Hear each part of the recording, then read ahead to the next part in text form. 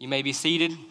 If you've never been here before, if this is your first time, I know there are some unfamiliar faces to me, and I know that there are churches in the community who are not having service this morning, but I am Pastor Colby. I am the outreach/recovery pastor, and so some would say I'm the lead pastor. I don't know. That's a joke. You're supposed to laugh. Yeah. I'm not Pastor Mike. He is out this morning, and so I am filling in for him. And so I am not the regular Joe up here. Yeah. And also, if this thing looks weird on me, it's not fitted for my head. Pastor Mike's head's a little big. So, yeah, don't tell him that. Anyway, if you will, turn your Bibles with me this morning to Luke. We're going to be in Luke chapter 7, verses 18 through 35 this morning, and we're going to get to it in just a bit. I have some introductory remarks and preliminary remarks to make about our topic this morning.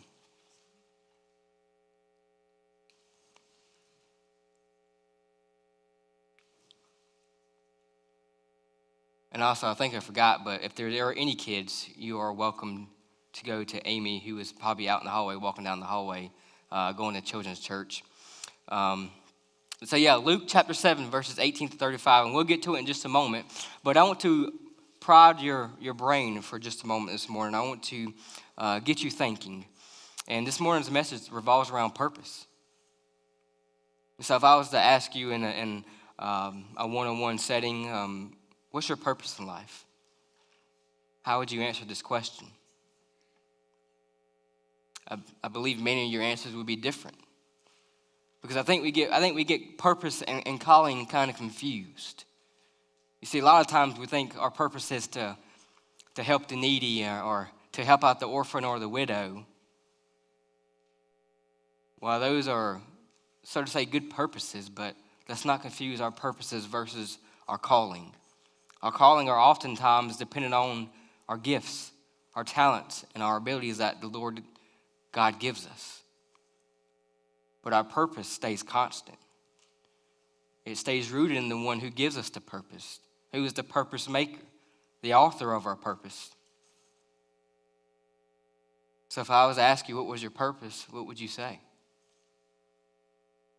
The search for purpose in life has puzzled many since the beginning of time. From Muhammad to Buddha to Oprah to Joel Osteen,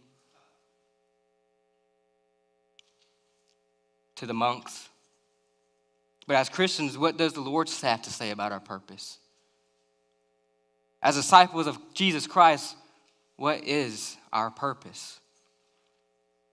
The Westminster Catechism, and I know we're Wesleyans, but just hang on just a moment. The Westminster Catechism responds to the question, what is the chief end of man?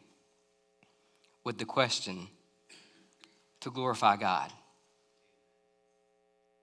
This is in their opening statements in their doctrinal discipline book, or whatever you want to call it. We have different names depending on different denominations. So where do we see that our purpose is to glorify God taught in the Bible? We see it in many, many places.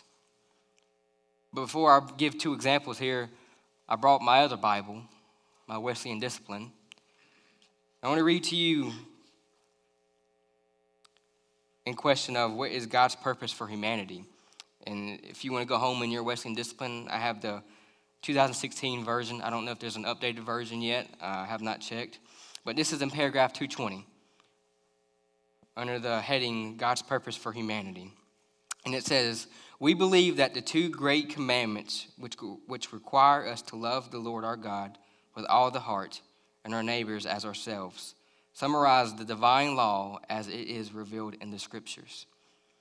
They are the perfect measure and norm of human duty, both for the ordering and directing of families and nations and all other social bodies, and for individual acts by which we are required to acknowledge God as our only supreme ruler, and all persons as created by him, equal in all natural rights. Therefore, all persons should so order all their individual, social, and political acts as to give to God entire and absolute obedience, and to assure to all the enjoyment of every natural right, as well as to promote the fulfillment of each in the possession and exercise of such rights. So I don't know if you really understood that there, but again, even in the Wesleyan discipline, it revolves around giving God the glory. That is our ultimate and supreme purpose here in our lives on earth. And Isaiah, a prominent piece of scripture in regards to purpose, Isaiah 43, verses 6 and 7 states, "Bring my sons from afar and my daughters from the ends of the earth. Everyone whom I created for my glory, everyone I formed and made." God tells us that he formed and made us as his humans, or as us as humans for his glory. In the next, 1 Corinthians chapter 10, verse 31. "So whether you eat or drink, or whatever you do it all for the glory of God." So the Bible clearly tells us that God created us for his glory, or created us to glorify him, and we are commanded to glorify him in everything that we do. But the phrase to glorify God can be somewhat nebulous, can be somewhat foggy and hazy and a little confusing. What does it mean to glorify something? We glorify a lot of things. Well, John Piper says, to glorify something means feeling and thinking and acting in ways that reflect the greatness of the object or person being beheld or remembered. We glorify things that we enjoy or hold in high esteem. What are some examples? Well, let's take one. A quarterback, right? We are awed by the passing prowess of our favorite professional quarterback.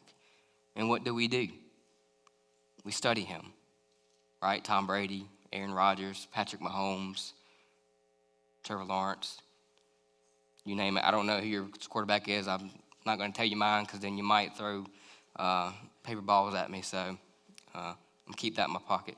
But we study them, right? We memorize their stats. We watch them day in and day out, Sunday to Sunday. We get excited about their play calling and passing abilities, whether a pocket passer or they're Lamar Jackson and they can just run and run and run and nobody can tackle him.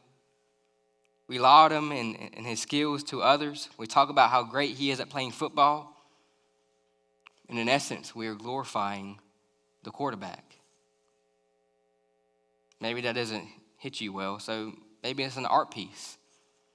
We are moved by seeing an exquisite classical piece of art, such as the Mona Lisa. And what do?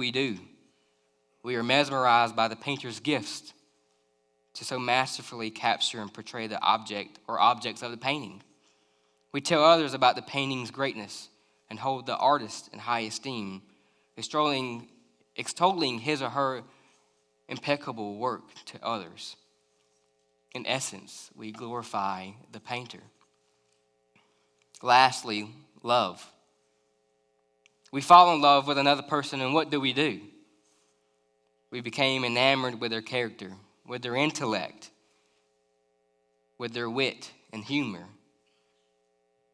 with their handsomeness or their beauty. And what is our response to this? We tell others about how wonderful this person is, how he or she is the best thing that has ever happened to us. In essence, we glorify our newfound lover, our sweetheart, our forever friend, our best friend, our soulmate. Let me tell you, if you ever had some of my wife's cooking, you know I glorify my wife's cooking. I love my wife's cooking. And I can't say the opposite. I can't say I don't love it, because then I would get in trouble. So what does it mean to glorify God? Again, John Piper says, to glorify God means to feel, think, and act in ways that reflect his greatness, that make much of God, that give evidence of the supreme greatness of his attributes and the all-satisfying beauty of his manifold perfections. So again, I ask you the question, what is your purpose in life? In your mind, your answer now is most likely, well, Colby, it's to glorify God. We can go home now. We're good to go. And you're correct. But how do we get to that point? Because you see, if our purpose is to glorify God, then our purpose is to reflect and follow Jesus. The sinless man, who's in essence in everything that we need to be. We look to him. We strive to be like him in every way. The reason that purpose in life has puzzled so many for so long is that too many have started at the wrong starting point. Think about it. When people are asked about the purpose of their life, they typically ask self-centered questions like, what do I want to be when I grow up? What should I do with my life? What are my dreams, my goals, and my ambitions? Right? We start asking these questions from the time of third grade. I can remember more than half of my, third grade education was centered around what do I want to be when I grow up? Very self-centered. And as a result, the market is flooded with every kind of self-help book, Christian or otherwise, trying to answer the same question. Purpose. What is it? How do we fulfill it? Because if we don't have it, we're like a hot air balloon floating aimlessly. They say things like consider your dreams, clarify your values, set your goals, figure out what you're good for and go for it. And if you can believe it, then you sure can achieve it. I did a quick search on the internet, and one site guaranteed me how to discover your life's purpose in about 20 minutes. Well, sign me up, buddy. I'll give you my $35. Now, these recommendations, surely they can help. They can lead to success. I'm not denying that. I keep this in my pocket. I don't tell this often, but my first ever Christian book that I ever read was Joel Osteen, Your Best Life Now. And I'm not saying that to mock him or to criticize him. But being successful and fulfilling your purpose in life are not the same thing. They're not. You can reach your goals and you can achieve your objectives. You can accomplish your aim and still miss your purpose. In fact, you may own it all and have nothing to show for it. You may be extremely successful and yet exceptionally miserable at the same exact time. Why is that? You have no purpose. Nothing's fulfilling you. You may have reached the top of your ladder of success only to find that your ladder has been placed against the wrong wall the whole time. It's been on faulty foundation. You've been on sinking sand. And folks, I believe that fundamental problem for a while now has crept into American Christianity, and it goes something like this. Lord, I want to do what I want, be what I want, have what I want, and I want you to bless it.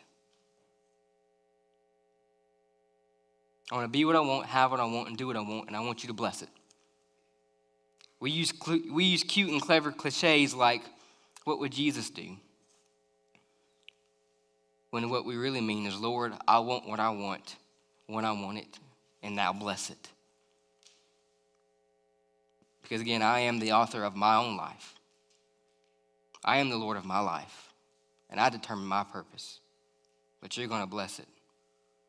See, this approach starts at the back end rather than the up front. So instead of asking, what would Jesus do, how about adopting a purpose statement that asks, what did Jesus do? And more succinctly, what does Jesus want me to do? I want us to start this new season here. I know that we're going into the new year. Christmas is yesterday. The new year's on the horizon here. I want to start on this note because it is fundamentally important to understand that as disciples of Jesus Christ, we cannot understand God's purpose for our life by starting with a focus on ourselves. You see, we exist only because God wills that we exist. And the moment that you get that through your brain, life will be much simpler. We were made by God and for God, and until we know that deep inside, life will never make sense. Acts 17:28 says, "For it is in him that we live and move and have our being." It is only through a relationship with Jesus that we can discover who we are, what we are, why we are, and what is the meaning, the significance, and the purpose of our life. Sure, you may have success, you may have accomplishments in life, but without a relationship with Jesus, your life will lack meaning. It will lack purpose. Why is that? Because your life is based on what you want to do. Every second of your life is based on what can I do to satisfy my desires, to gratify myself, to itch that spot on my back, instead of what God wants me to do, or what God wants to do in and through you. So again, as we read our passage this morning, all that was introductory. I know that was long. But as we read our passage this morning, keep that in mind. I want you to pay particularly close attention. God has sent a messenger here this morning, John the Baptist, a precursor of Jesus, to tell the people they were heading in the wrong direction. He told them that their self-reliance and their self-sufficiency were keeping them from God. He told them that they were ignoring God in their life. And though many of them seemed to be doing all the right things, all the good things, the religious things, they were missing out on God's purpose for their lives. John told them that they needed to turn away from their independent lifestyle with God and come under his direction and leadership. He told them that they were lost and getting more lost with each and every day. He told them that they needed to start over, to come clean so that they could get clean. He was telling them that they needed to stop trying to fit God into their life and their lifestyle and start fitting their lifestyle and life into God's. So let us listen to what Luke has to say here in our passage this morning. And really I'm focusing on verses 29 and 30, but I'm going to read the whole pericope this morning just for the sake of context. Beginning in verse 18, the disciples of John reported all these things to him. And John, calling two of his disciples to him, sent them to the Lord, saying, "Are you the one who is to come, or shall we look for another?" And when the men had come, they said, John the Baptist has sent us to you, saying, "Are you the one who is to come, or shall we look for another?" In that hour he healed many people of diseases and plagues and evil spirits, and on many who were blind he bestowed sight. And he answered them, "Go and tell John what you have seen and heard. The blind receive their sight, the lame walk, the lepers are cleansed, and the deaf hear. The dead are raised up, the poor have good news preached to them, and blessed is the one who is not offended by me." When John's messenger had gone, Jesus began to speak to the crowds concerning John. "What did you go out into the wilderness to see? A reed shaken by the wind? What then did you go out to see? A man dressed in soft clothing? Behold, those who are dressed in splendid clothing and live in luxury are in king's courts. When then did you go out to see? A prophet? Yes, I tell you, and more than a prophet. This is he of whom it is written, 'Behold, I send my messenger before your face, who will prepare your way before you.' I tell you, among those born of women, none is greater than John. Yet the one who is least in the kingdom of God is greater than he." When all the people heard this, and the tax collectors too, they declared God just, having been baptized with the baptism of John. But the Pharisees and the lawyers rejected the purpose of God for themselves, not having been baptized by him. To what then shall I compare the people of this generation, and what are they like? They are like children sitting in the marketplace and calling to one another, we played the flute for you, and you do not dance. We sang a dirge, and you do not weep.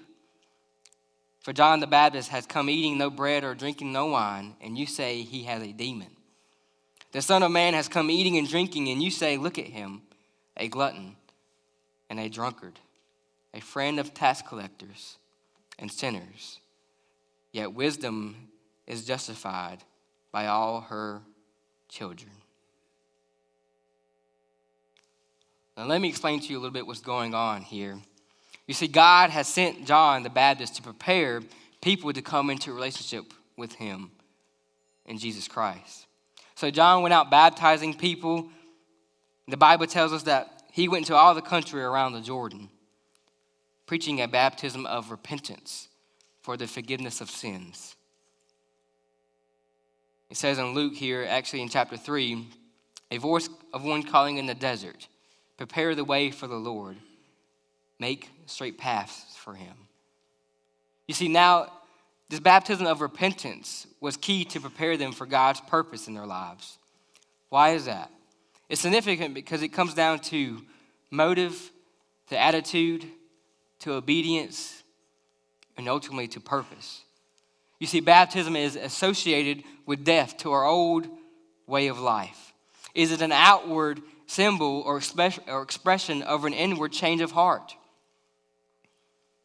It's actually Romans chapter 6, verse 4 that says, we were therefore buried with him through baptism into the death, in order that, just as Christ was raised from the dead through the glory of the Father, we too may live a new life. So baptism symbolizes death, but baptism of repentance for the forgiveness of sins symbolizes that I am not only dying to myself, but that I'm also turning away from my old ways. Ephesians 4:22 says, you were taught with regard to the former way of life, to put off your old self, which is being corrupted by the deceitful desires, to be made new in the attitude of your minds, and to put on the new self, created to be like God in true righteousness and holiness. When we acknowledge that God's way is right in our life, this is called repentance. It's a mental shift, which literally means to change one's mind. You repent when you change the way you think by adopting how God thinks about you and the things that you do. You begin to take on God's perspective and outlook on life. You see, the Pharisees and the experts in the law, the religious types, were unwilling to do this. They wanted God in their life, but only on their terms. They wanted to dictate to God how they wanted him to live and move and have his being. They were unwilling to turn from what they wanted to follow and what the Lord wanted. And that, my friends, is the big difference between being just a church goer and a disciple of Jesus Christ. You see, the church today has, not the invisible church, but the American church really has done a great disservice. We have said, come to church, accept Jesus, and continue living how you've been living. But that's not what Jesus said. He said, go and make disciples of all nations, baptizing them in the name of the Father, Son, and the Holy Spirit, and teaching them to obey everything that I have commanded you. As a result, we don't see people's lives significantly different before and after they give their lives to Christ. Why? Why is that? Because we have downplayed this baptism that John is referring to. And that Paul so well says in Galatians 2:20, when he says, I have been crucified with Christ, and I no longer live, but Christ lives in me.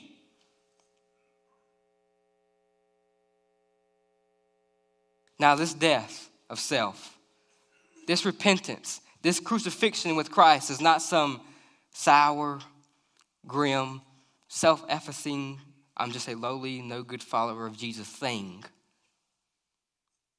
No, It's all about coming under God's authority, His direction, His leadership, and purpose for our lives. It's not about fitting God into who I am and what I want, but it's following Jesus into who and what He wants me to be. It's allowing the Holy Spirit to make us new from the inside out.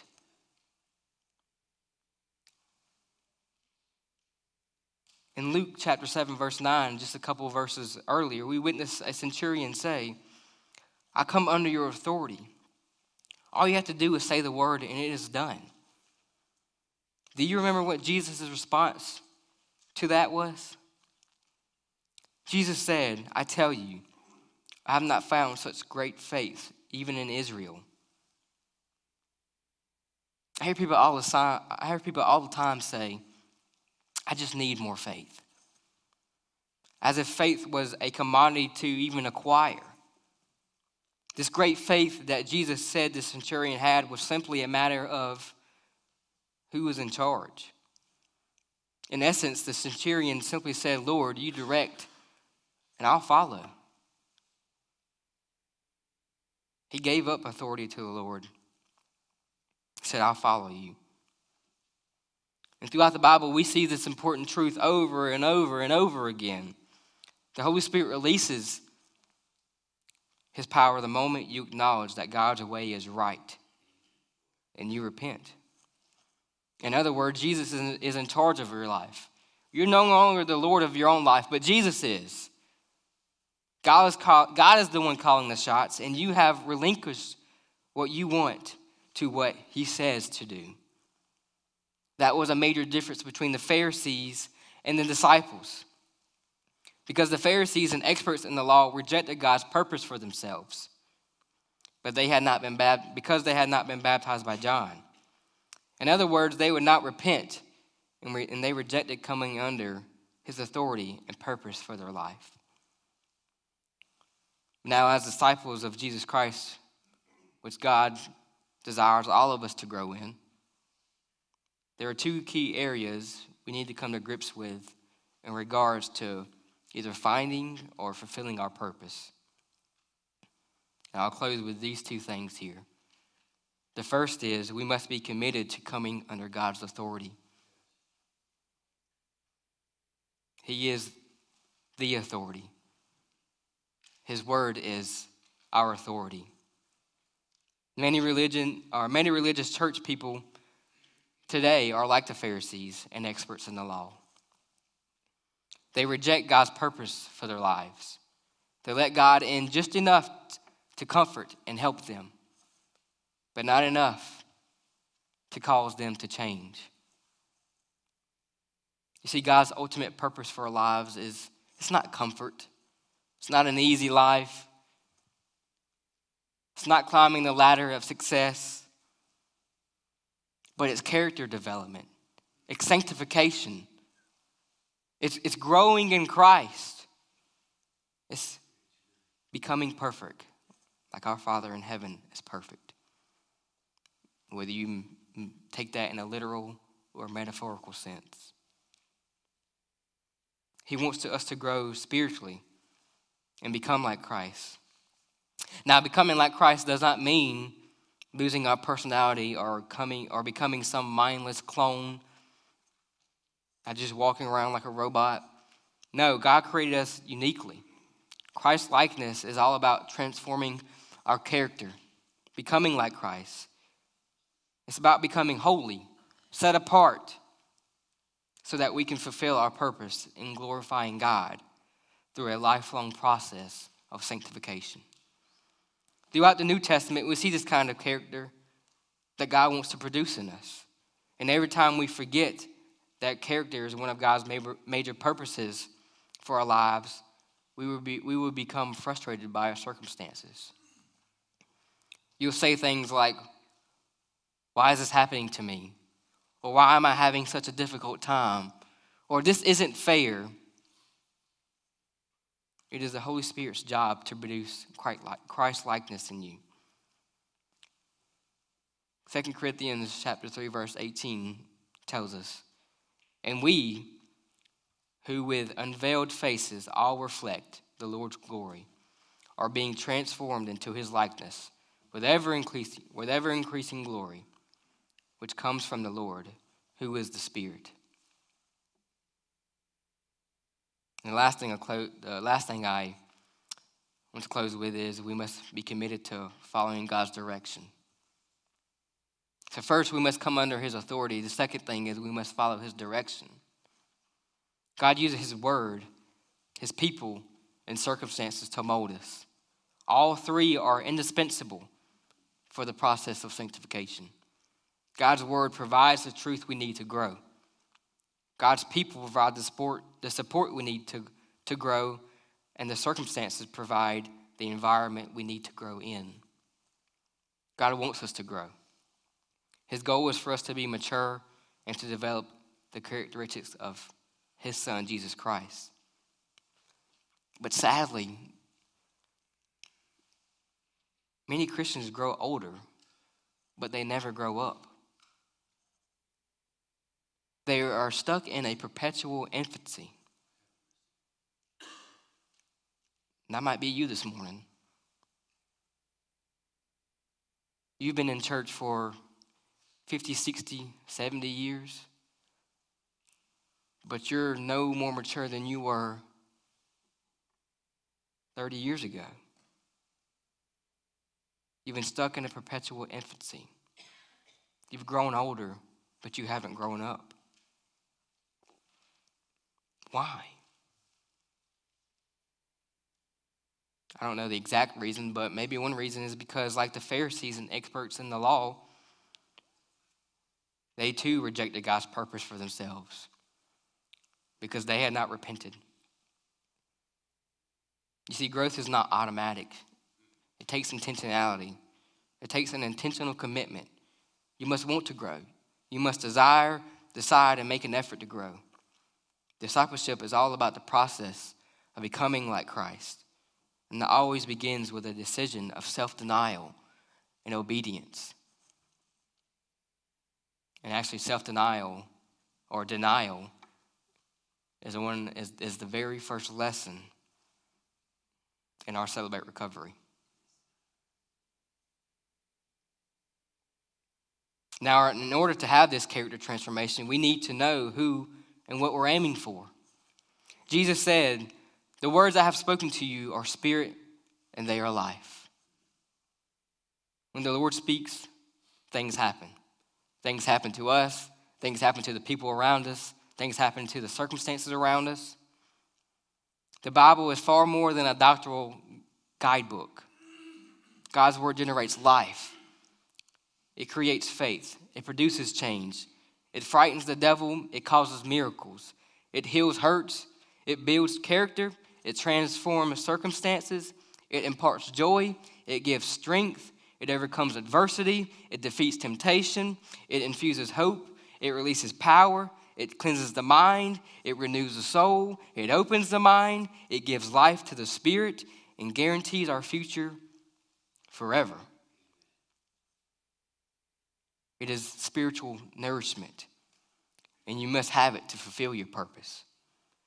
But in order for it to accomplish its purpose and to transform your life, you must be willing to accept its authority in your life. And again, this is where the difference between just a churchgoer and a disciple comes into play. If you desire to become a disciple of Christ, the Bible must become your authoritative standard for living. You would be surprised how many people who call themselves Christians, but they reject the Bible. It must become the compass you rely on for direction.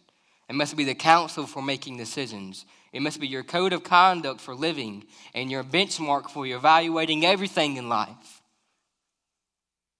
It must become your first and your last word.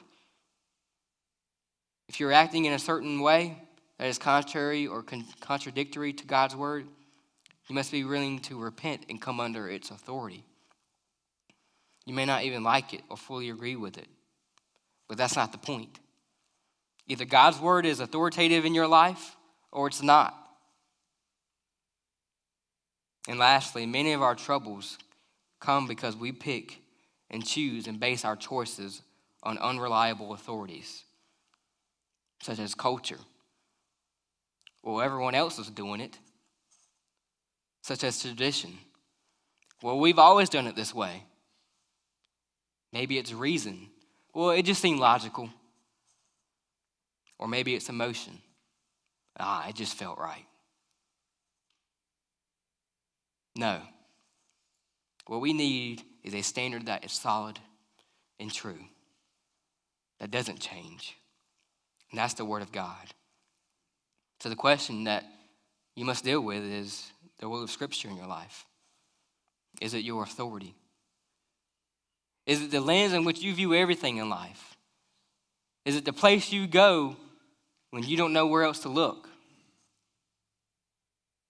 That's where you will begin to start finding your purpose. Because our purpose comes from the purpose maker and the purpose giver.